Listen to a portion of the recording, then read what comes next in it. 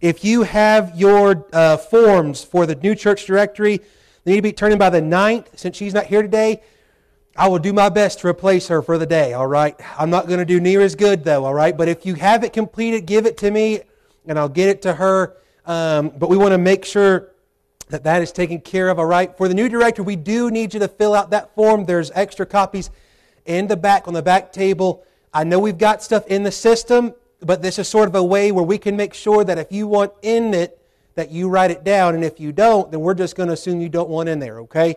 We're not going to hunt you down, but we're just going to let you know we got till the 9th, all right? Then as well, revival Thursday, April the 6th through Saturday, April the 8th is Bethel Baptist Church just up here. And this past week, I want to stop for just a moment and say thank you guys for coming out this past week. It was such an encouragement to have the crowd that we had and committed night after night. We had some great preaching this week, some great messages. And like I tell people all the time, for revival or anything, every message might not be for everybody, but it's for somebody. And that night that you come, you might be that somebody. So praise God for the week that we had. It was a great, challenging week. But this Thursday, I'll be going to preach a night for Bethel Baptist Church for Pastor John Tilley. That's at 7 o'clock, April the 6th. And I'll talk with Josiah or something, try to let y'all know. But we'll try to have a van here if you want to ride a van over at 6:30, I guess, because it ain't but just up the road or so. But I'll let you know, and if you want to, if you know where Bethel Baptist is, just meet us over there 7 o'clock. And I don't care so much that you come to support me. That's nice of you, but we want to support them, all right? We want to support Pastor John and the work that the Lord's doing through him there. Then as well, next Sunday is Easter Sunday, so that morning we're going to have 6:45 sunrise service, and following that we'll have a church breakfast in the fellowship hall. The church is providing biscuits and sausage gravy, from my understanding, as well as coffee and drinks. So y'all bring the rest, whatever you want to share. We'll have a good time. But we will have as long as the weather's good, we'll have the service out here on the front lawn, okay? So if you want to, there's benches, or you can bring you a chair. But it'll be a shorter service, just a short sermon. As the sun comes up, we'll pray, might sing a song, and then we'll go eat. No Sunday school, no PM service, but we will have a 10:30 worship service, and make sure you come be a part of that. Wednesday the 12th, we're going to have a missionary with us presenting his work, Josh Clower. He's going to Mozambique. How many of y'all know where Mozambique is? Me either. Well, he's going there. We want to hear what the Lord's got for him, but it's grateful just to have a missionary with us. I can tell you this from friends of mine who are missionaries right now. It is a hard day to be trying to get on the field or already in the field, because churches are dropping their support like flies. And I want to tell you and just thank you so much how you have let the Lord use you. We might not be the richest church or the biggest church, but this is a giving church, and I praise God for it. I didn't announce it last Sunday. I'd forgotten to, but for Manny Almovedez, our missionary, for his van ministry, in 2 weeks you guys raised $3,000. So praise God for that. Yeah, that's fine. Yeah, praise the Lord for it. So that means the world. If we can't support missions, we're in trouble. So we need to support them and just pray for them any way that we can. Then as well, Sunday, April the 23rd, we got a special day. We're going to be starting our service that day with a baptism and ending it with the Lord's Supper. So I'm looking forward to that day to celebrate what God is doing in the life of His church. Now here's what I want to do. The past 2 weeks we've been opening up with a scripture and then praying and then singing. And this morning the Lord gave me this verse. Revelation chapter 22, verses 12 and 13. Jesus says, "And behold, I come quickly, and my reward is with me to give every man according as his work shall be. I am Alpha and Omega, the beginning and the end, the first and the last." Today, if you are in Christ, you, as we talked about in Sunday school, you can rest assured that Christ is coming again, and He's coming quickly. It's going to happen that fast and faster. Today, it could be today. It is imminent. It is coming. And because Christ is coming, you know what we ought to do today? Praise Him. We ought to be unashamed to praise the Lord our God as we gather with the saints of God and we hear from God and we hear what He has for us. We ought to worship Him as if He could come before we make it out of this place today. And what a day that would be. But it as well as a challenge for those who don't know Christ today. Do not wait. Do not delay. For we are not promised tomorrow. You must repent of your sins and trust Jesus Christ. That's who we're here to celebrate and to worship today. And that's exactly what we're going to do. So let's pray this morning, and we're going to sing and praise our Lord. Gracious Heavenly Father, we thank you for this day. We're thankful, Lord, for the work that you're doing amongst your church. Lord, you've provided for us, that you have protected us. Lord, I pray that you would do so today as well, God, that you would protect us from the enemy, protect us from our own flesh. God, help us to come now humbly before you to worship you, to praise your name. God, you're worthy to be praised. You are worthy to be magnified. Lord, with every word that we've got, with every breath in our lungs, God, and we pour it out to you as an offering, God, that we would be living sacrifices. We pray that today, Lord God, that there would be nothing that would be a distraction to us. Lord, that you would till up the heart soil today for each one of us, whether lost or saved, that you would prepare us for your word.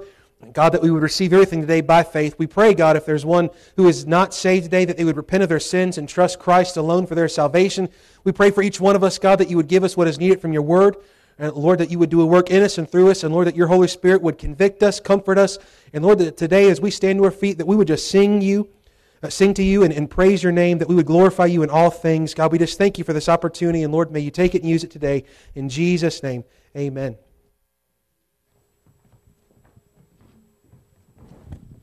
Amen. Good morning. Praise the Lord, and blessed be the name of the Lord. Amen. Well, let's get started singing.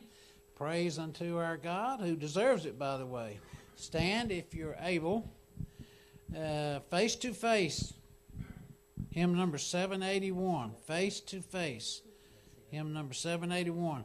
1 Corinthians 13:12 tells us, "For now we see through a glass, darkly, but then face to face. Now I know in part, but then shall I know even as also I am known." We're going to see our Savior face to face one day. Amen.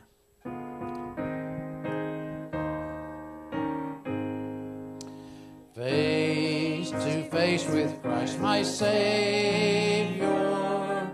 Face to face, what will it be?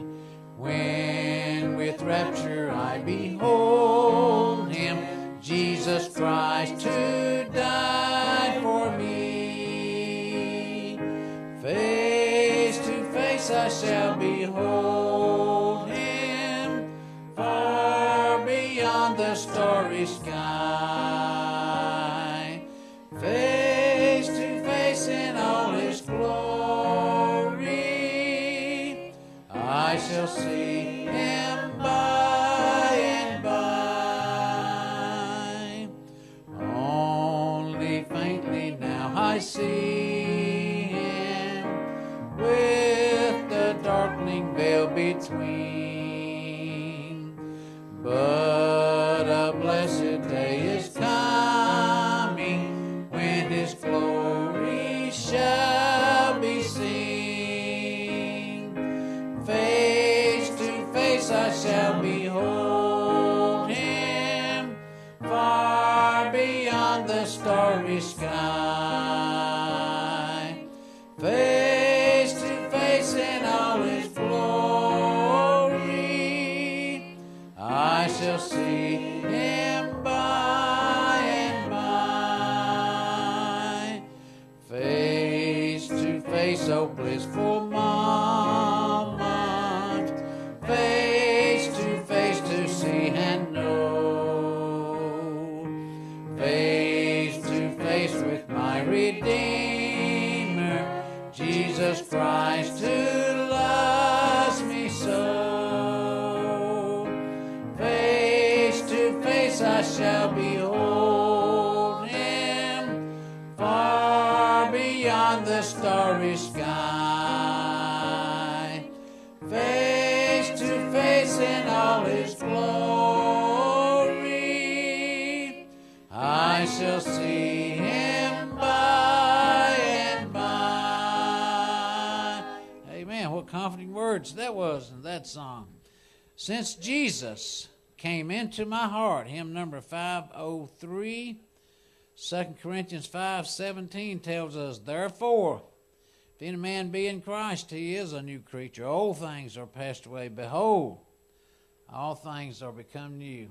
Like that verse 2. Praise the Lord. Since Jesus came into my heart.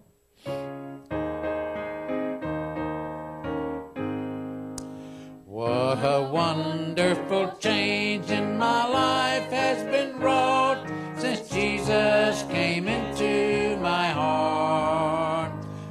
have light in my soul, for which long I had sought, since Jesus came into my heart. Since Jesus came into my heart, since Jesus came into my heart, floods of joy o'er my soul, like the sea billows roll. Since Jesus came into my heart, I have ceased from my wandering and going astray, since Jesus came into my heart. And my sins, which were many, are all washed away, since Jesus came into my heart.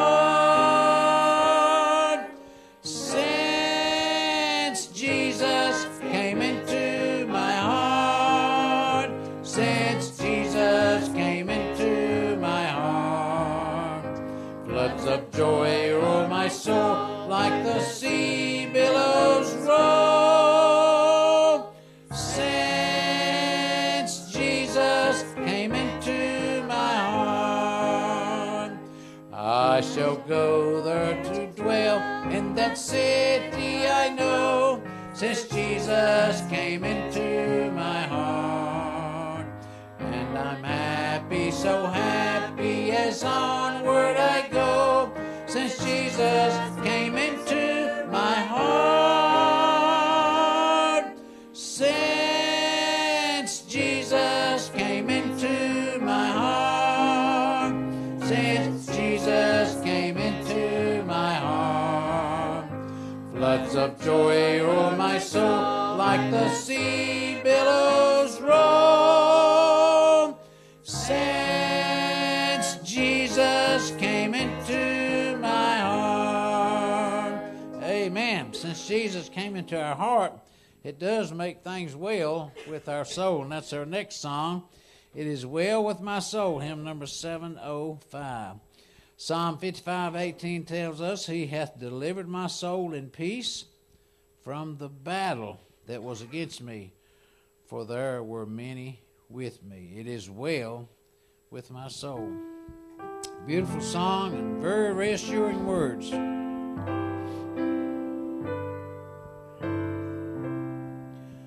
When peace like a river attended my way, when sorrows like sea billows roll, whatever my lot, thou hast taught me to say, it is well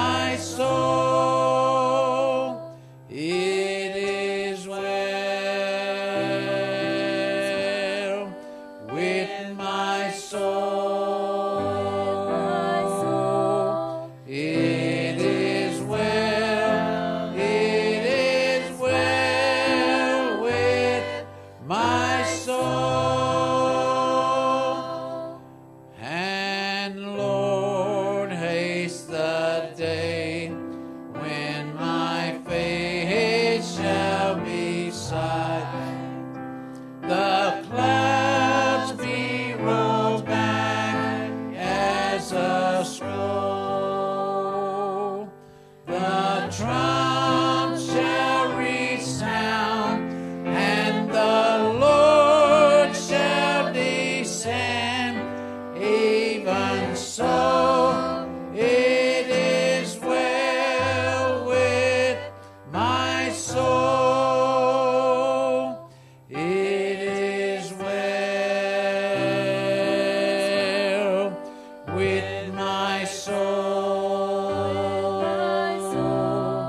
It is well. It is well with my soul. Amen. Let's give the Lord a big hand. All right, before you sit down, let's have our little welcome time. Shake hands, smile, say hello, make everyone feel welcome, and act like it, whether you believe it or not, you're glad to see them, okay? I'm just picking.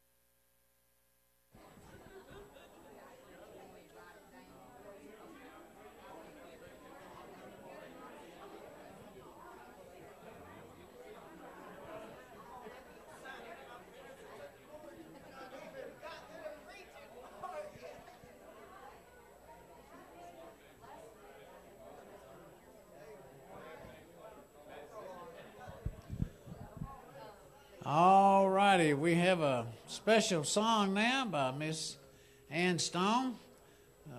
So, Miss Ann, you come on and sing for the Lord's glory. Thank you.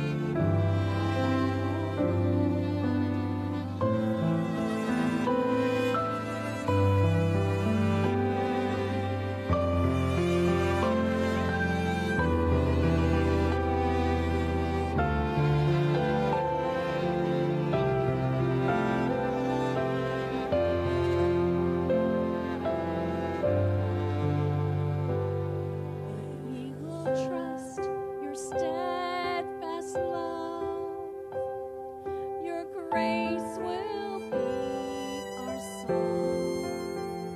You bring new mercies every rising sun. Oh Lord, till glory fills our lives and our fields turn to sands, till our thirsty souls are satisfied. How long, O Lord,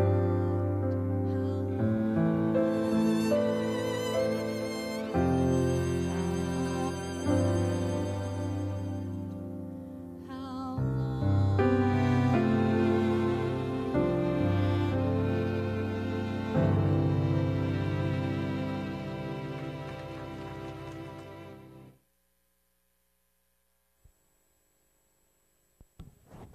Amen. Thank you, Miss Sand. That's a beautiful song.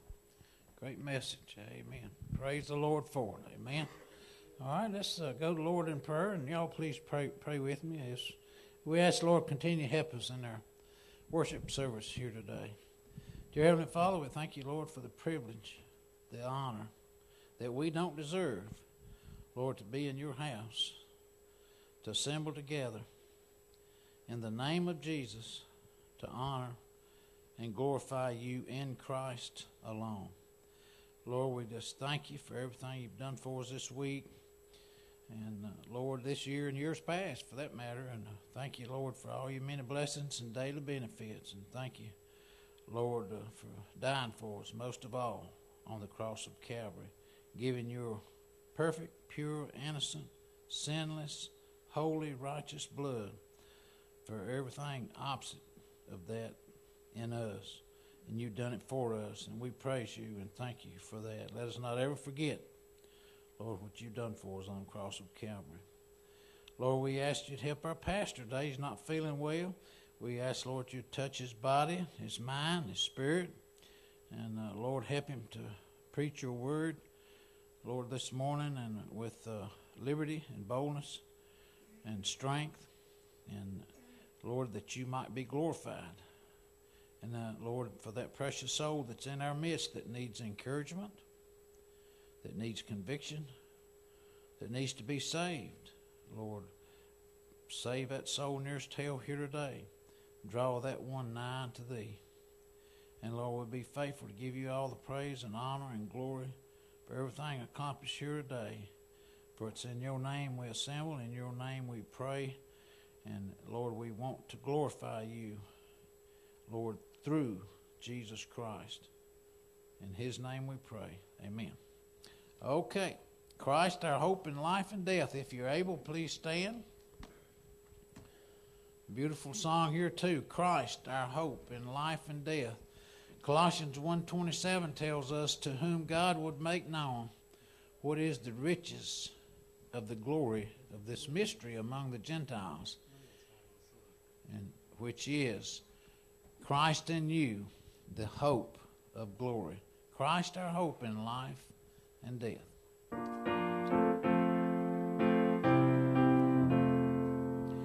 What is our hope in life and death? Christ alone, Christ alone.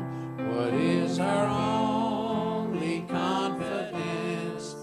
That our souls to him belong, who holds our days within his hands.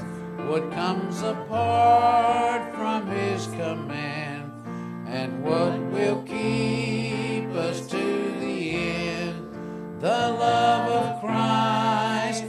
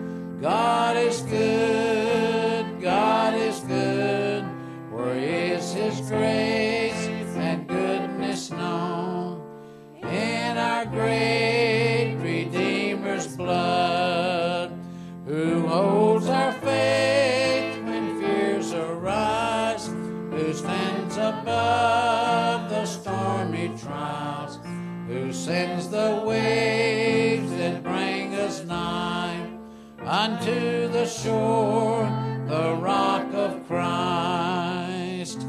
Oh, sing hallelujah, our hope springs eternal. Oh, sing hallelujah, now and ever we confess Christ our hope in life and death. Unto the grave, what shall we sing? Christ He lives, Christ He lives, and what reward will heaven bring? Everlasting life with Him, there we will rise to meet the Lord, then sin and death will be destroyed, and we will feast in endless joy when Christ is ours forevermore. Oh, sing hallelujah,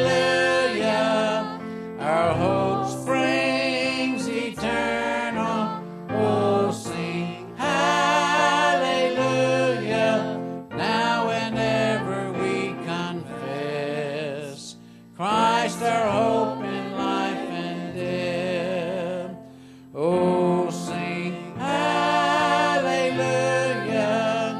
our hope springs eternal. Oh, sing hallelujah, now and ever we confess Christ our hope in life and death. Now and ever we confess Christ our hope in life and death. Amen. Give the Lord a big hand. You may be seated. And now our pastor, and keep him in mind. The Lord give him strength to preach your message today, because he's a little puny.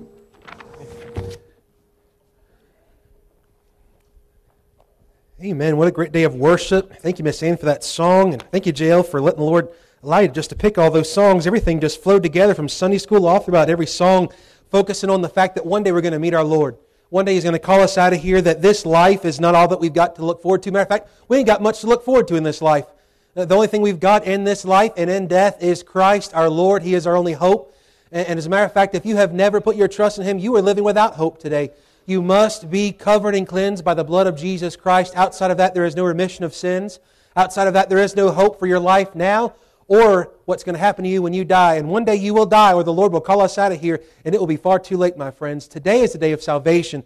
Today, if you have not called upon the Lord to save you before this day, before this sermon is even up, ask the Lord to forgive you of your sins. Put your trust in the death, burial, and the resurrection of the Lord Jesus Christ. That is our only hope. And He tells us in His Word that those who call upon Him, He will in no wise cast out. For whosoever shall call upon Him in the Lord shall be saved. The gospel is our only hope today. And I praise the Lord for just the way He orchestrates and put things together to remind us of that. Take your Bible and turn with me for just a moment to John chapter 12. John chapter 12 this morning. This is going to be our introduction. And then we're going to get into the nitty-gritty of the message today. Today we're going to be focusing on Christ, our Passover Lamb. The precious blood of the Lamb of God was sufficient 2,000 years ago, and it's sufficient today to save sinners. It is not only sufficient to the salvation of souls, but it is the very thing that sustains us, it enables us, and empowers us for the service of Christ our King.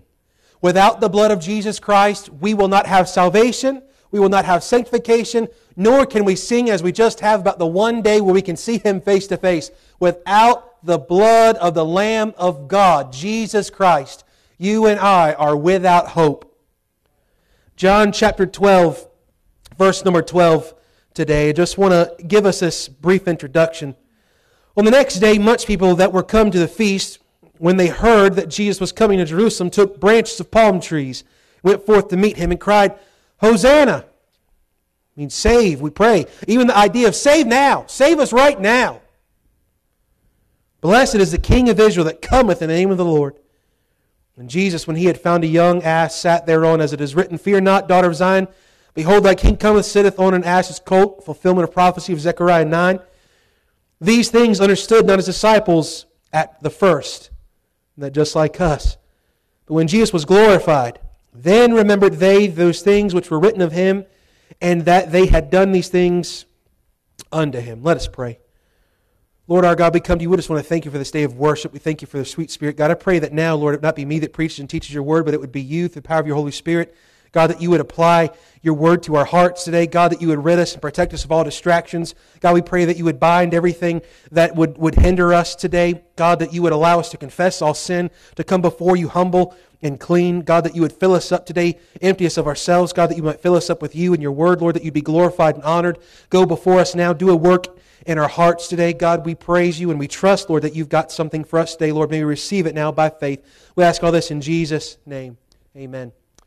Well, the week before Easter is often called Palm Sunday. We don't celebrate it a whole lot around here, around a lot of folks. We tend to give it to everybody else and to all the other denominations. I want you to know this day is important. Christ riding in and the way in which it happened, it fulfilled prophecy. Palm Sunday, however, though, is not about the crowd. We often hear messages on a week like this around Easter. We've heard messages probably like this. One crowd one week, another crowd another, and we've heard some about the importance of the donkey and the importance about the palms. I want you to know that none of those things are near as important about the lamb. What's important here is not the donkey. Now, that's a fulfillment of prophecy. Praise God for that. But that's not the focal point. The focal point is not the palm branches here. Even the focal point is not the crowd crying out, Hosanna, save, we pray. It's not the crowd that's crying out, blessed is the King who comes in the name of the Lord. It's not that.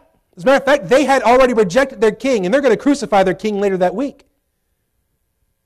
The focal point is Jesus Christ the Lamb entering into Jerusalem at the exact time needed. And He came into Jerusalem that week not to set up shop, not to set up His kingdom. As a matter of fact, His kingdom from the Jews, His people had been rejected. This points, though, that there is coming a day where Christ will come again. It will not be on a donkey. He will be riding in victory and in triumph over a war that He has already won and conquered over sin, death, and the grave. He will come conquering those who have wagged their tongues and shaken their fists against Him during that great and terrible tribulation period. He will come as a warrior and a conquering king. And He will rule and reign. But on this day He came, and He was a rejected king, but He came that day entering into Jerusalem as the Lamb of God. Jesus is the Passover Lamb of God who enters now into the gates, and that week it would be the place of His scrutiny and His slaughter for the sins of men.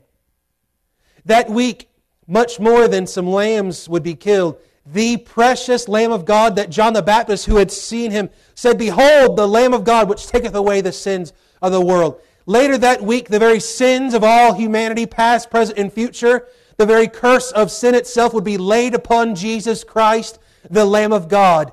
He would shed His innocent and precious blood to offer it for all to be cleansed by it. But here's the thing. Today, the blood of Jesus Christ has been made available to you, but it must be applied by faith. Without its application, there will be no salvation. Without the blood's application in your day-to-day life, you will not experience a sanctified life.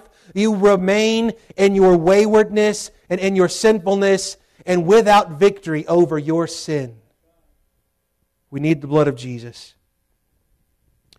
We must remember and rejoice that He came that day, not to give us some Sunday school lesson or to give us some day where we throw up some palm branches and we get, oh good, we're just a week away from Easter, we're getting ready to start eating some ham, we're going to have breakfast and special service and all that stuff.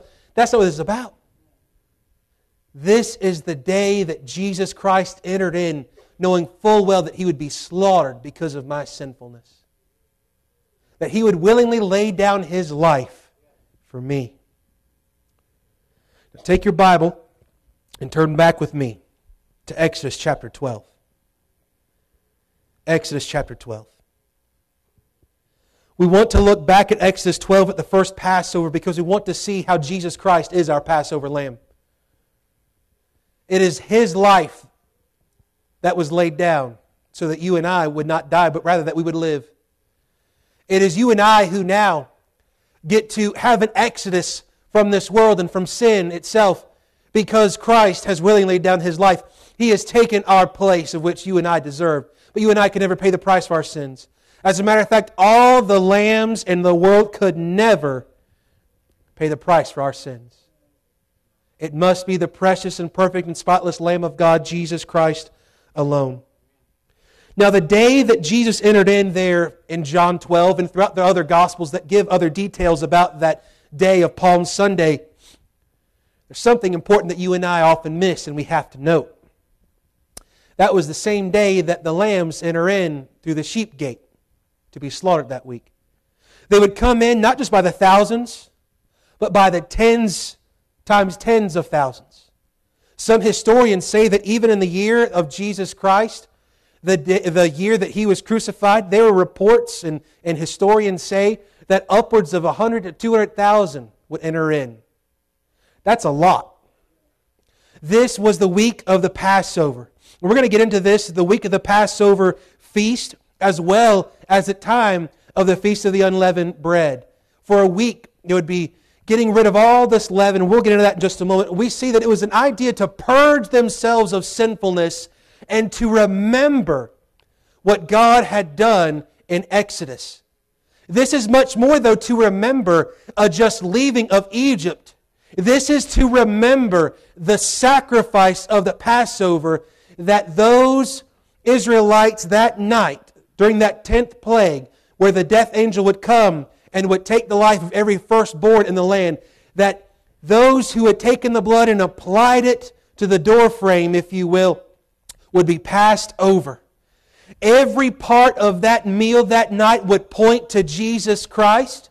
Every part of that sacrifice would point to exactly what Jesus went through on the Passion Week or that week of Passover when He entered in that day of the Palm Sunday that you and I call it. Everything there in this first Passover will point to Jesus Christ and that He is the greater and the final and sufficient precious Lamb of God.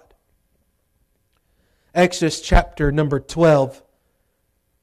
Verses 1 through 11, we're going to see the Passover process. I want to read that for us. I want you to listen to this very carefully. And the Lord spake unto Moses and Aaron in the land of Egypt, saying, This month shall be unto you the beginning of months. This is their new year, if you will. It shall be the first month of this year, of the year to you. Speak ye unto the congregation of Israel, saying, In the 10th day of this month they shall take to them every man a lamb, according to the house of their fathers, a lamb for an house. And if the household be too little for the lamb, let him and his neighbor next unto his house take it according to the number of the souls. Every man according to his eating shall make your count for the lamb. Your lamb shall be without blemish, a male of the first year. Ye shall take it out from the sheep or from the goats, and ye shall keep it until the 14th day of the same month. And the whole assembly of the congregation of Israel shall kill it in the evening. And they shall take of the blood and strike it on the two side posts and on the upper doorposts of the houses, wherein they shall eat it.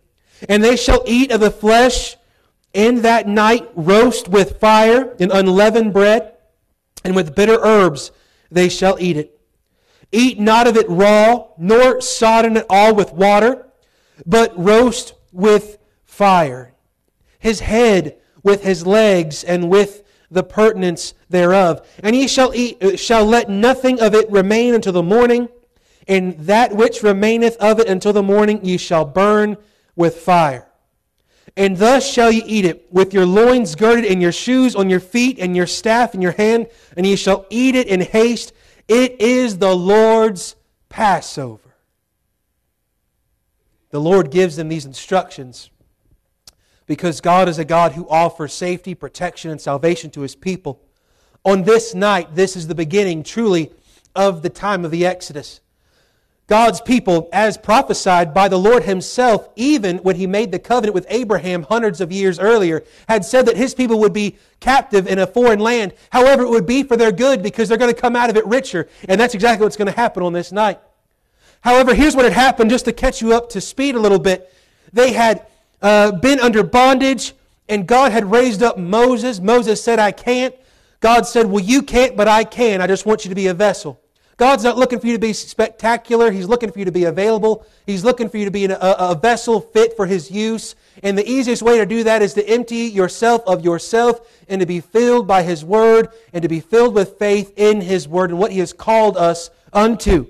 Now He raises up Moses and several others, Aaron included, and to go in and to deliver God's people. Now in the middle of this, God is doing several things. One, He's going to judge a wicked and perverse nation, an empire called the Egyptians. Y'all ever heard of the Egyptians? They weren't good people. They were pagan down to their very core. They hated the God of the Bible. They hated the things of the Israelites. And they loved the things of the world. They had a god or a goddess for every little thing. They were full of pagan idolatry. And I can tell you this, where there is idolatry, there will be immorality. And the land was full of it. There's a reason why there is seen in theology and the study of doctrines that when we talk about Egypt, oftentimes it is viewed as a place of sin or a type of sinfulness or worldliness. And it's certainly represented in that day. So God is going to judge a wicked nation. Praise God that God does judge wicked nations. It shows God's goodness. It shows God's justice. It shows His righteousness. But as well, in the middle of judgment, God also shows His redemption. And His redemption is specific. It is provided by Him. And the only way to receive that redemption is by faith in His provision. Now, as we look at this today, we're going to see that this Passover process is doing as well much more. God had already given 9 plagues to the Egyptians. Each one of them is an attack against the Egyptians' gods. He is very much attacking and even belittling their religion. He is showing how puny their gods and goddesses are.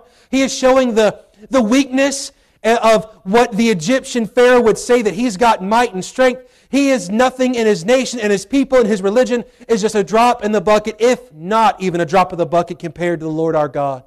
God is showing Himself who He is and revealing Himself to these Egyptians and letting them know, I am the Lord.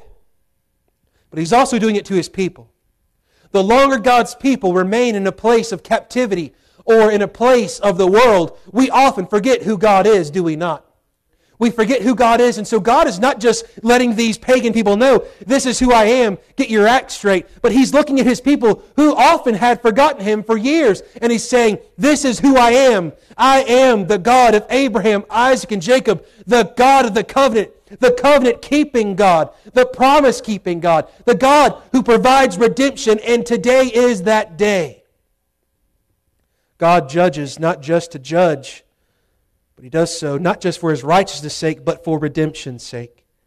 Now in this last plague, here's what He has said.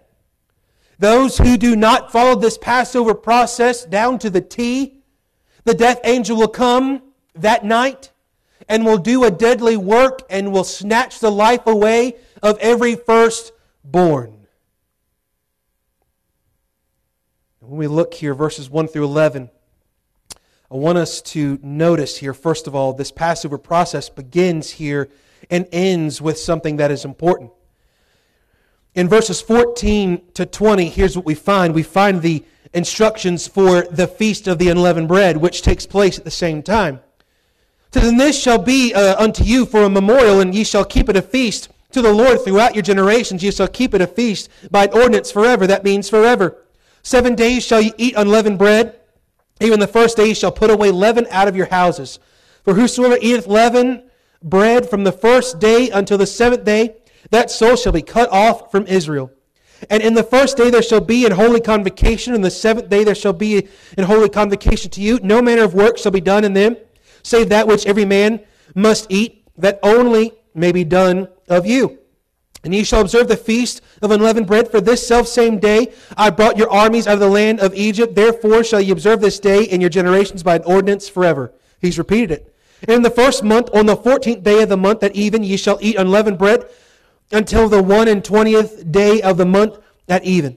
7 days shall there be no leaven found in your houses, for whosoever eateth that which is leavened, even that soul shall be cut off from the congregation of Israel, whether he be a stranger or born in the land. Ye shall eat nothing leavened, in all your habitation shall ye eat unleavened bread. Now, why is that important? He gives this to them after the Passover instructions about that lamb, but He does so to remind them, I'm bringing you out of Egypt to take you out of the world. Therefore, we've got to get the world out of you. And here's the issue. You and I are ready to get out of the world, and we ought to be, but we must be just as ready to get the world out of us. We are in the world, but we are not of the world, and the world, however, corrupts us the longer that we're in it, because we still have on this flesh. Praise God, as we've sung this morning, that day is coming where we will be able to put off this flesh, put off this corruption, and put on incorruption, put on immortality. Nevertheless, the Passover meal begins here with this unleavened feast, and in the middle of it, it is cleansing the hearts and the home of the leaven of sin. We just talked about this going into revival to clean our hearts, to have our hearts purified before God. This should be a daily practice. And praise God that you and I are not Jews where we only do this once a year. We don't need a spring cleaning. We need a daily renewal and reviving of the Holy Ghost of God as He reveals to us our sin and we confess our sin to the Lord our God, who is faithful and just to forgive us and to cleanse us from all unrighteousness. We need this daily.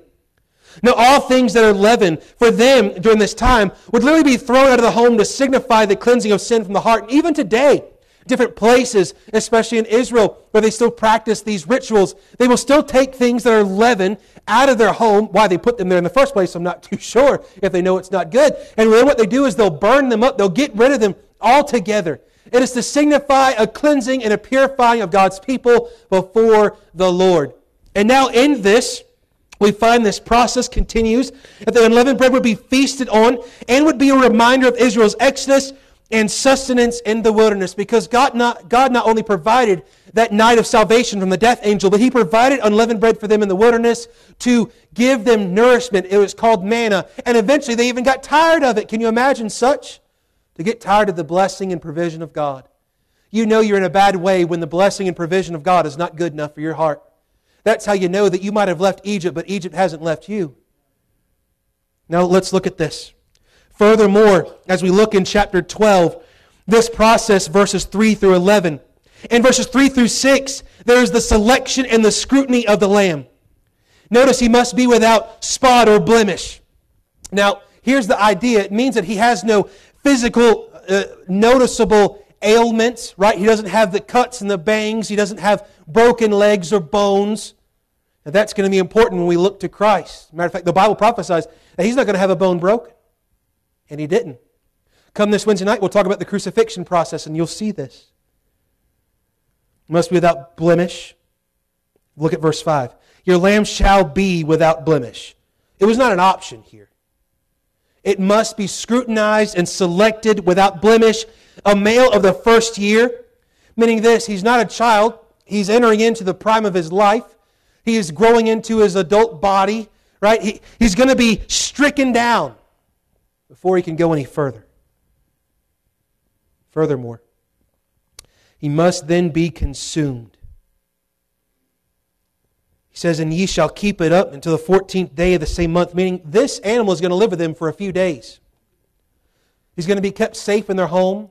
4 days he's going to be carefully scrutinized to make sure that he does not have spot or blemish, that he is the lamb that is going to be used for this Passover. They took this seriously. You know why?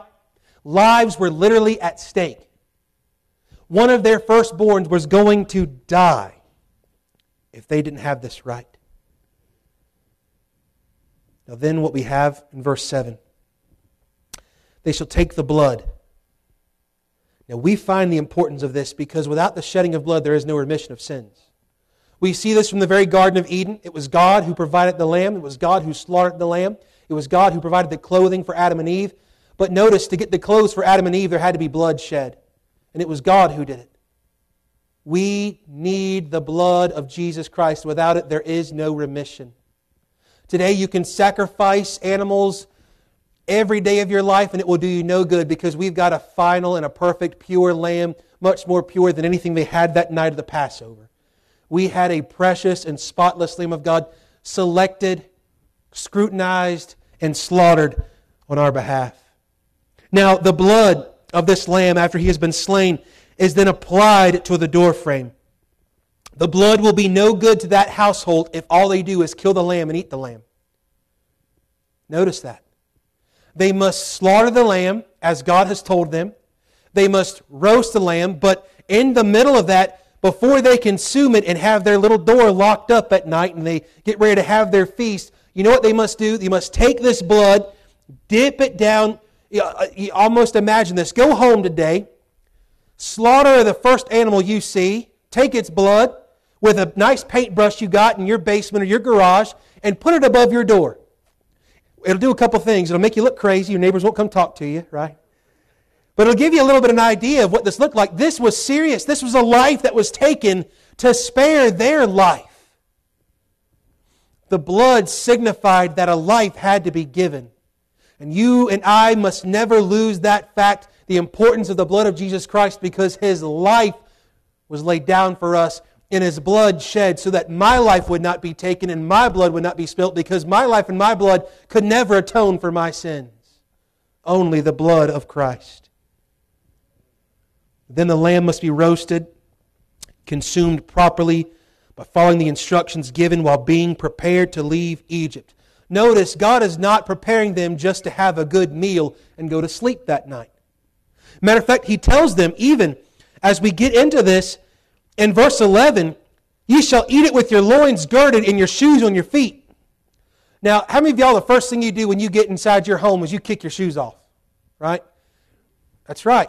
Here, most folks, what you do, you kick your shoes off, you run around barefooted, like Ellie Mae Clampett, right? We ain't got no sense. We'll go walk on rocks and all that stuff. We don't care now about no shoes. Here for them, He says, you're going to eat, and you're going to eat prepared to go, because God is literally removing them from Egypt that night. He is showing us Christ in Exodus 12 and what Jesus will do one day for us. And as well, He's showing a provision that one day He's going to take us out of this world forever. We are going to a promised land, but before we get to the promised land, we've got to be taken out of Egypt. And before we get taken out of Egypt, we've got to be covered and cleansed by the blood of the Lamb of God. I want us to notice verse 12 to 14.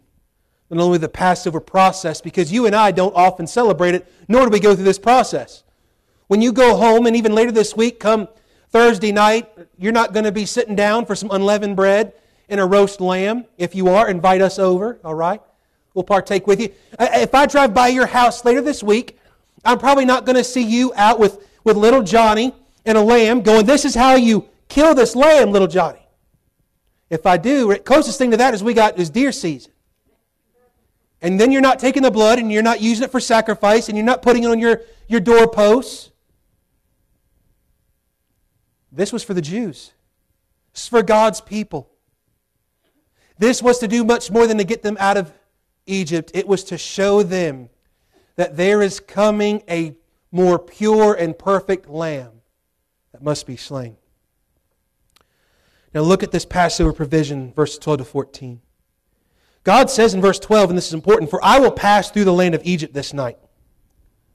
When God says He's going to pass through, this is not a joyful thing in the sense they go, "Oh, the Lord's passing by." We hear messages like that, and it's good when we're talking about Jesus' ministry, but here we're talking about God passing by in judgment of a people.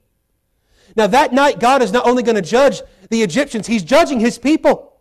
Whether they by faith partook of the Passover rightly or not, and He will judge by bringing death upon the home of everyone that does not have that blood across.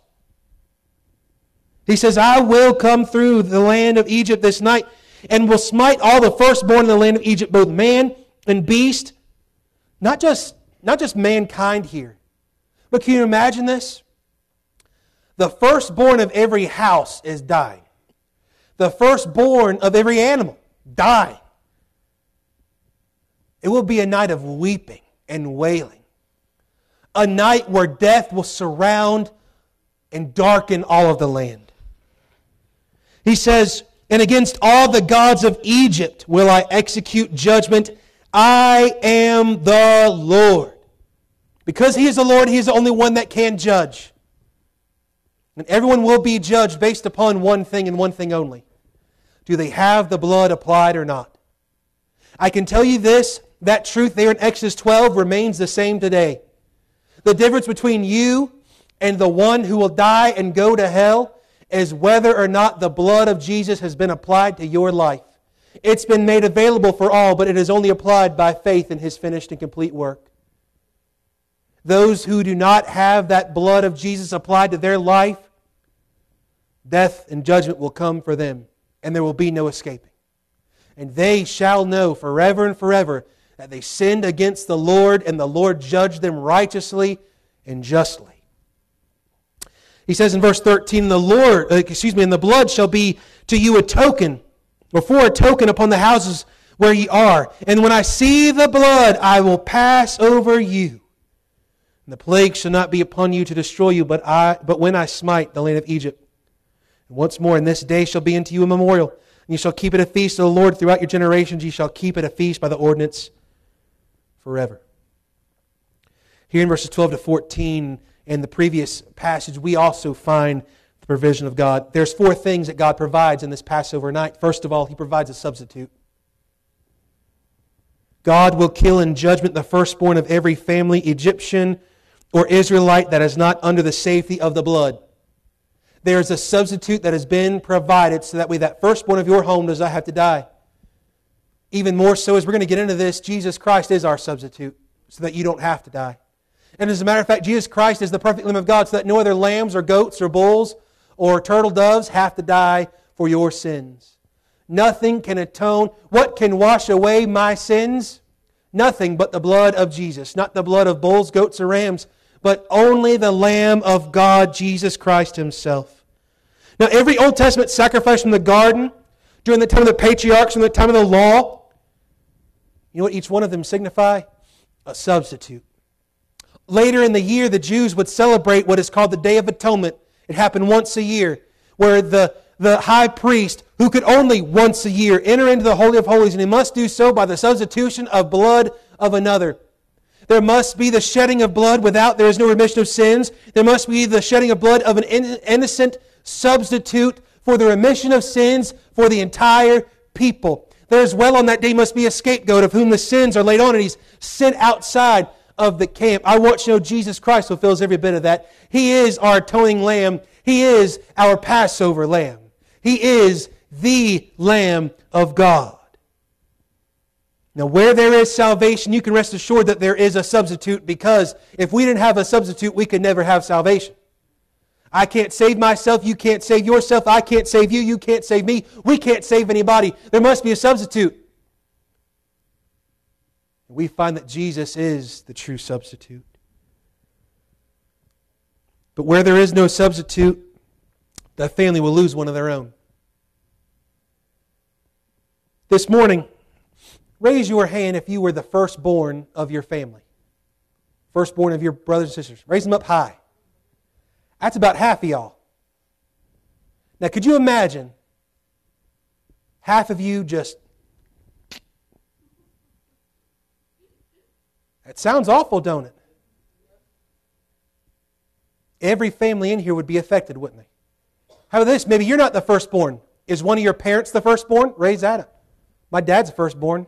He's gone. He's gone. I'm gone. I'm an only child. I got nobody to send up in front of me. Why is that important? There would be so much grief, wouldn't there? As a matter of fact, later on in this chapter, it says in chapter 12, verse 29 and 30, and it came to pass that at midnight the Lord smote all the firstborn in the land of Egypt, from the firstborn of Pharaoh that sat on his throne, unto the firstborn of the captive that was in the dungeon, and all the firstborn of cattle. Why does he mention the highest of the high to the lowest of low?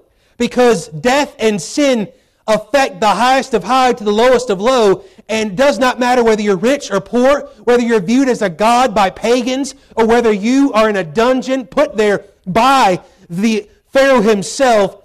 You will not escape sin, and you will not escape death.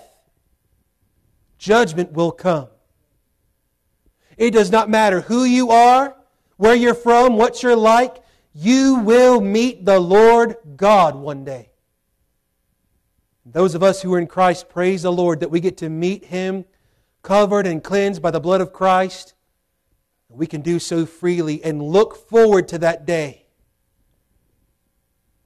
Provided much more than a substitute, though. Provided safety. Faith stays safely inside the home, trusting in God's provision. That night, as the Lord passes through and begins to smite those, they might begin to hear a neighbor cry. They might hear the moans of the Egyptians going, what has happened to my child? What has happened to my husband? What an awful thought. There's nothing worse than the grief of a mother who loses their dear child. You can hear the wailing, and it's a sound that's more than just a cry. And that's taken place all throughout the land on this night. There is nothing but sorrow, but for those who have had the blood applied, there is only safety. They are safe and secure, not because their home is nice or fancy, not because it's well built, not because it's in the right neighborhood, but because the blood of the Lamb has been applied. God provides safety from His judgment. In Christ Jesus, I am safe.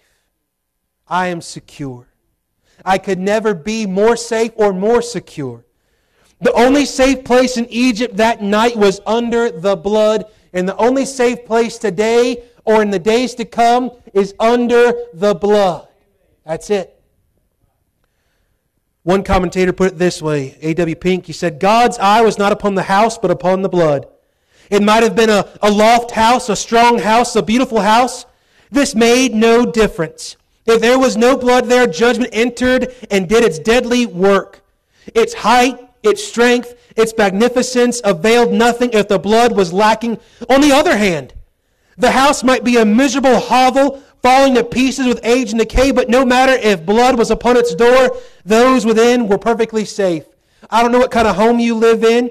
If you ride down Fulcher Street and you see my house, you know what kind of house I live in. You can look each other up once we get the directory, and you go drive by each other's house and wave to each other all nice like that. And guess what? It don't matter a lick whether you're in a mansion or whether you're in a motel. We see that the only safe place is under the blood of Jesus Christ and is to be cleansed by Him. And God is not looking upon your outward man. He is looking upon whether your inward man has been clothed and cleansed in the blood of Jesus the righteous, the Passover Lamb of God. The third thing that the Passover provides here is salvation. Now here's what we find. This was a salvation for that night. But here's the only thing that we've got to understand here about salvation in the first place. Whether Old or New Testament alike, we find that no one has been saved outside of grace through faith.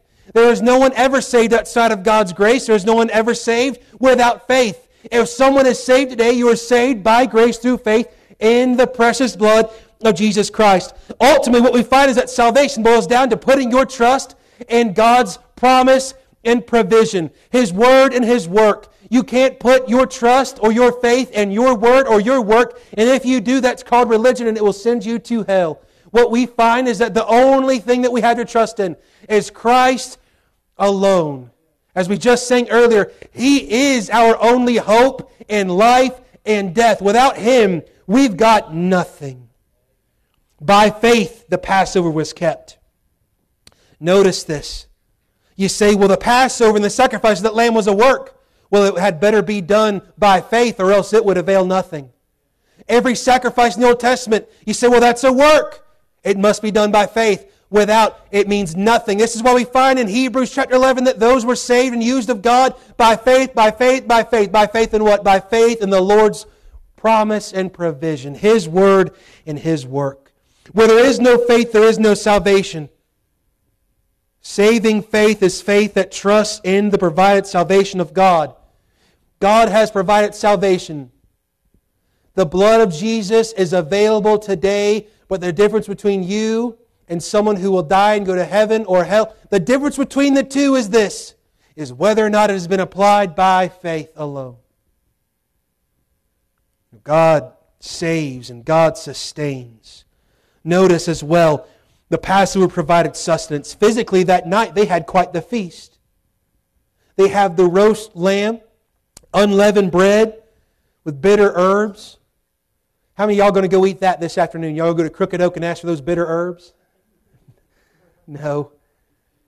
You're going to get fried chicken and a mess of okra, ain't you? That's what I'd get. But He gives instruction to them about how to eat it. He says, don't eat it raw. Don't boil it. Roast it with fire. We find the bitter herbs, the very process of it all points to Jesus' death and the way in which He would die for us. The things that He would physically face and spiritually face. But that Passover would provide food and unleavened bread provided for them for the Exodus as well as the wilderness wanderings. We find then spiritually, it provided, according to verse 14, a memorial of God's salvation and Exodus and redemption of His Passover forever and forever. So as we come to this Easter week, as we come to even this Palm Sunday, I want you to know, Jesus didn't just ride into that on that donkey into that town that day just to have some folks get all excited about His coming. He came as the Lamb of God for one reason and one reason only, to be slain for sinners. That's it. As Matthew tells us, Jesus says that He came to give His life a ransom for many. He came to lay down His life for us. Now take your Bible and turn with me to 1 Corinthians chapter 5. This is the message this morning. And it's quick. I want you to see this. 1 Corinthians chapter 5, verse 7 and 8. Here Paul is writing to the Corinthians and he's telling them to get their act together. You want to talk about a messed up church? The Corinthians were the messed up church. They were. They give us some hope, don't they? He said, well, we haven't made it to their point, so we must be doing all right. But nevertheless, the truth remains. What he tells them here, you and I must heed to as well. He says, purge out therefore the old leaven, that ye may be a new lump, as ye are unleavened. For even Christ, our Passover, is sacrificed for us. Therefore let us keep the feast not with old leaven, neither with the leaven of malice and wickedness, but with the unleavened bread of sincerity and truth. It is time that you and I, the Church of God, gets rid of the leaven of sin in our life, and that we trust once more day by day, not just for salvation, but for the sustaining power to live this Christian life in the blood of the Lamb of God, Jesus Christ. He has provided all that we need in the precious blood of Christ. Now we see here the Passover prophecy. This is how we end our day. The prophecy that's given in Exodus 12 is prophetic to point to Christ, to show that He is the Passover Lamb. John the Baptist would reiterate, behold the Lamb. We find that Jesus fulfills it, riding on that donkey with lambs all around Him, as they enter into that city for the Passover feast. We find that the only lamb that week that mattered was riding on that donkey. The first Passover prophesies about the last. And although Passover has been still kept, Jesus is the true, better, and only satisfactory Lamb of God. Christ, who is our Passover. Christ, the Passover Lamb. Here's what we know about Him. He, like the Lamb in Exodus 12, is selected. But much more, He's not selected by man. As a matter of fact, mankind didn't choose Jesus because they didn't want Jesus. They chose Barabbas over Jesus, His own people. You want to know when Jesus was selected to be the Lamb of God? Before the foundation of the world. Long before sin entered the world, Christ said, I'll be the Lamb. Look at this. 1 Peter chapter 1 tells us this. Verse 19 and 20, but with the precious blood of Christ, as of a lamb without blemish and without spot, who verily was foreordained before the foundation of the world, but was manifest in these last times for you. Jesus died in the last days. He died for sinners. He died and was slain. But as it were before the foundation of the world, before let there be light, Jesus was the Lamb of God, the full and perfect, complete, satisfactory Lamb, who knew before He did anything else, one day He would lay down His life for those He would create and those who would reject Him. The cross was not a plan B. The cross was the plan. It is the plan. The only plan. Not only was He selected, but He was scrutinized and found to be spotless. Matter of fact, those that judged Him on that day of His crucifixion said, I find no fault in Him. I wash my hands. As a matter of fact, what they find over and over and over again, as we find all throughout, none could trip up Jesus because He was untrippable. He was the God-man. Not just that He would not sin, but that He could not sin. Wholly surrendered to the will of the Father, which was to crush Him. And wholly surrendered to the work of the Spirit, which was to have Him poured out. And notice that Jesus only died when He says, Father, into Thy hands I commend my spirit. The Romans didn't take His life. The Jews didn't take His life. He gave His life. And if He never says those words, He won't die on that cross no matter how long He stays. He gave up His life for us. And look at this. We find that He's scrutinized and He's found to be, as 1 Peter chapter 1 verse 19 says, a lamb without blemish, without spot. Just a chapter over in chapter 2 tells us this, for even hereunto we are called, because Christ also suffered for us, leaving us an example that we should follow in His footsteps. You think suffering's not a Christian thing? It is the most Christian thing that there is. Who did no sin, neither was guile found in His mouth. He was a lamb led to the slaughter. Isaiah 53 talks about it. He could have spoken up. He could have said anything. He could have called down the angels. He could have wiped out everyone that was beating Him and nailing Him to a tree, and instead He didn't. He could have judged those that judged Him worthy of death. Instead He died for them. He was slain for sinners as a substitute. He took our place. 1 Peter chapter 2 verse 24. Who in His own self bare our sins in His own body on the tree, that we, being dead to sins, should live unto righteousness, by whose stripes ye were healed. Not by yours, not by mine, by His alone. Furthermore, here's what we find. Here's the message. Jesus is our Passover lamb. All four things that Passover lamb gave to them in Egypt, Christ does much greater for us today. Jesus is our substitute. Either you die for your sins, which ain't going to be good enough, or you trust in the substitutionary death, burial, and resurrection of the Lord Jesus Christ. My blood won't do. Your blood won't do. There is no other blood that will satisfy except for Jesus Christ alone. He is our substitute. Jesus died so you don't have to. Jesus died so I don't have to. He is my substitute. Second, He's my safety. Jesus Himself holds me in His hand. He's in the hands of the Father, therefore no man can pluck me. There's no more safe or secure of a place than to be in the nail-scarred hand of the Lamb of God.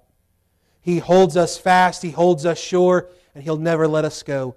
He is our safety. To be covered and cleansed and clothed by His blood, there is no safer place. There is, as a matter of fact, no safety from God's just judgment outside of Jesus' blood and righteousness.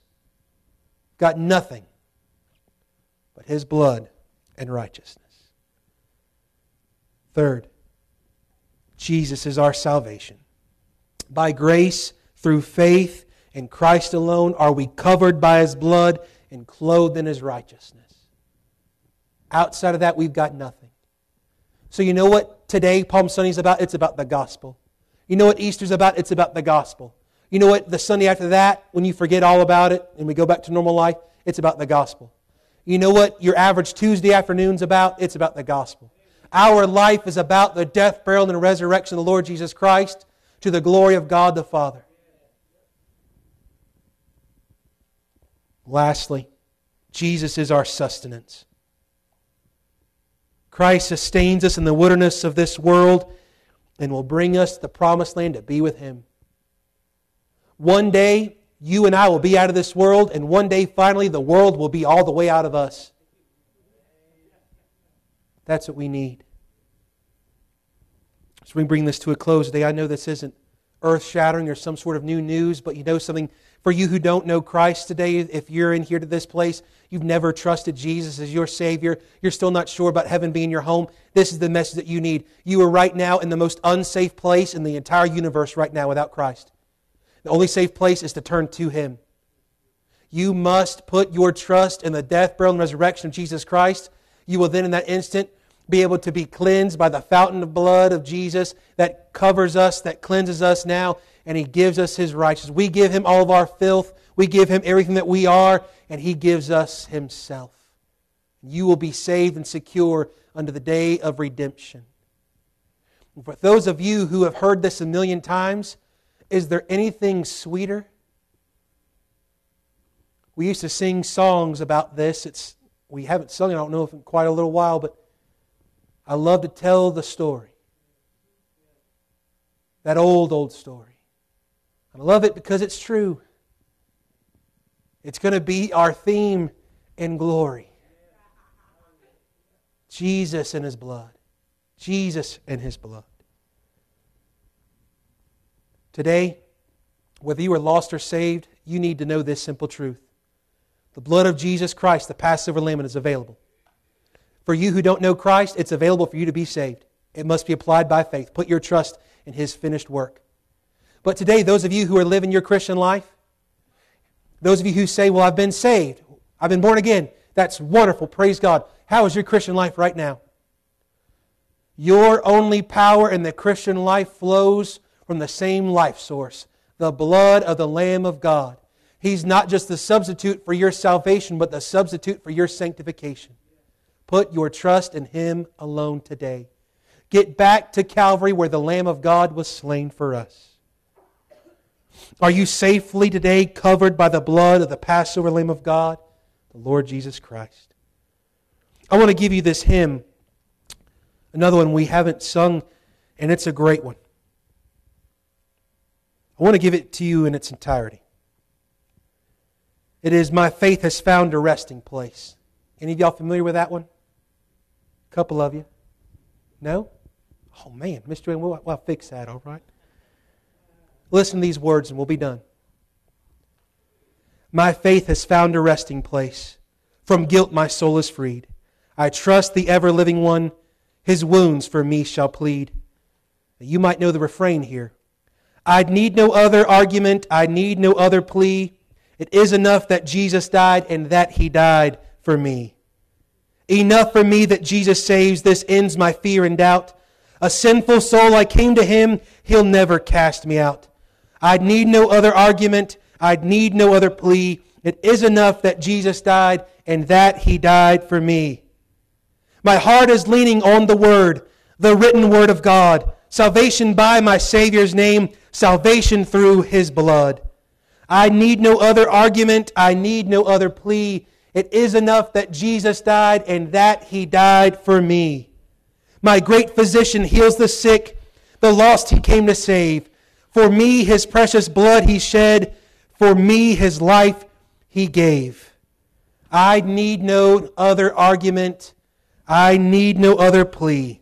It is enough that Jesus died and that He died for me. Are you trusting in the blood of the Lamb today? Not just for your salvation, but to sustain you today, dear believer, in the wilderness of this world. One day the promised land is coming, but until that day by day, be renewed and refreshed by the precious Lamb of God that will sustain you until the day we see the Lamb as He was slain, with His outstretched arms, welcoming us into His presence, with His nail-pierced hands, His nail-pierced side, clothed in white with eyes as a flame of fire. He will judge the nations. He will judge the unrighteous. But those of us who are in Christ Jesus, He shall wipe away every tear, draw us into His presence, and so shall we ever be with the Lord, our Passover Lamb. Let's all stand this morning. Today, if you have a need, come to this old-fashioned altar. Let me take the Bible and show you Christ. Put your trust in the precious Lamb of God. Today, if you're struggling in your Christian walk, come. Be cleansed and clothed once more. Look to Him for strength. Trust in His blood to sustain you all the way. Praise Him for His work. Praise our Passover Lamb. What hymn are we singing, brother?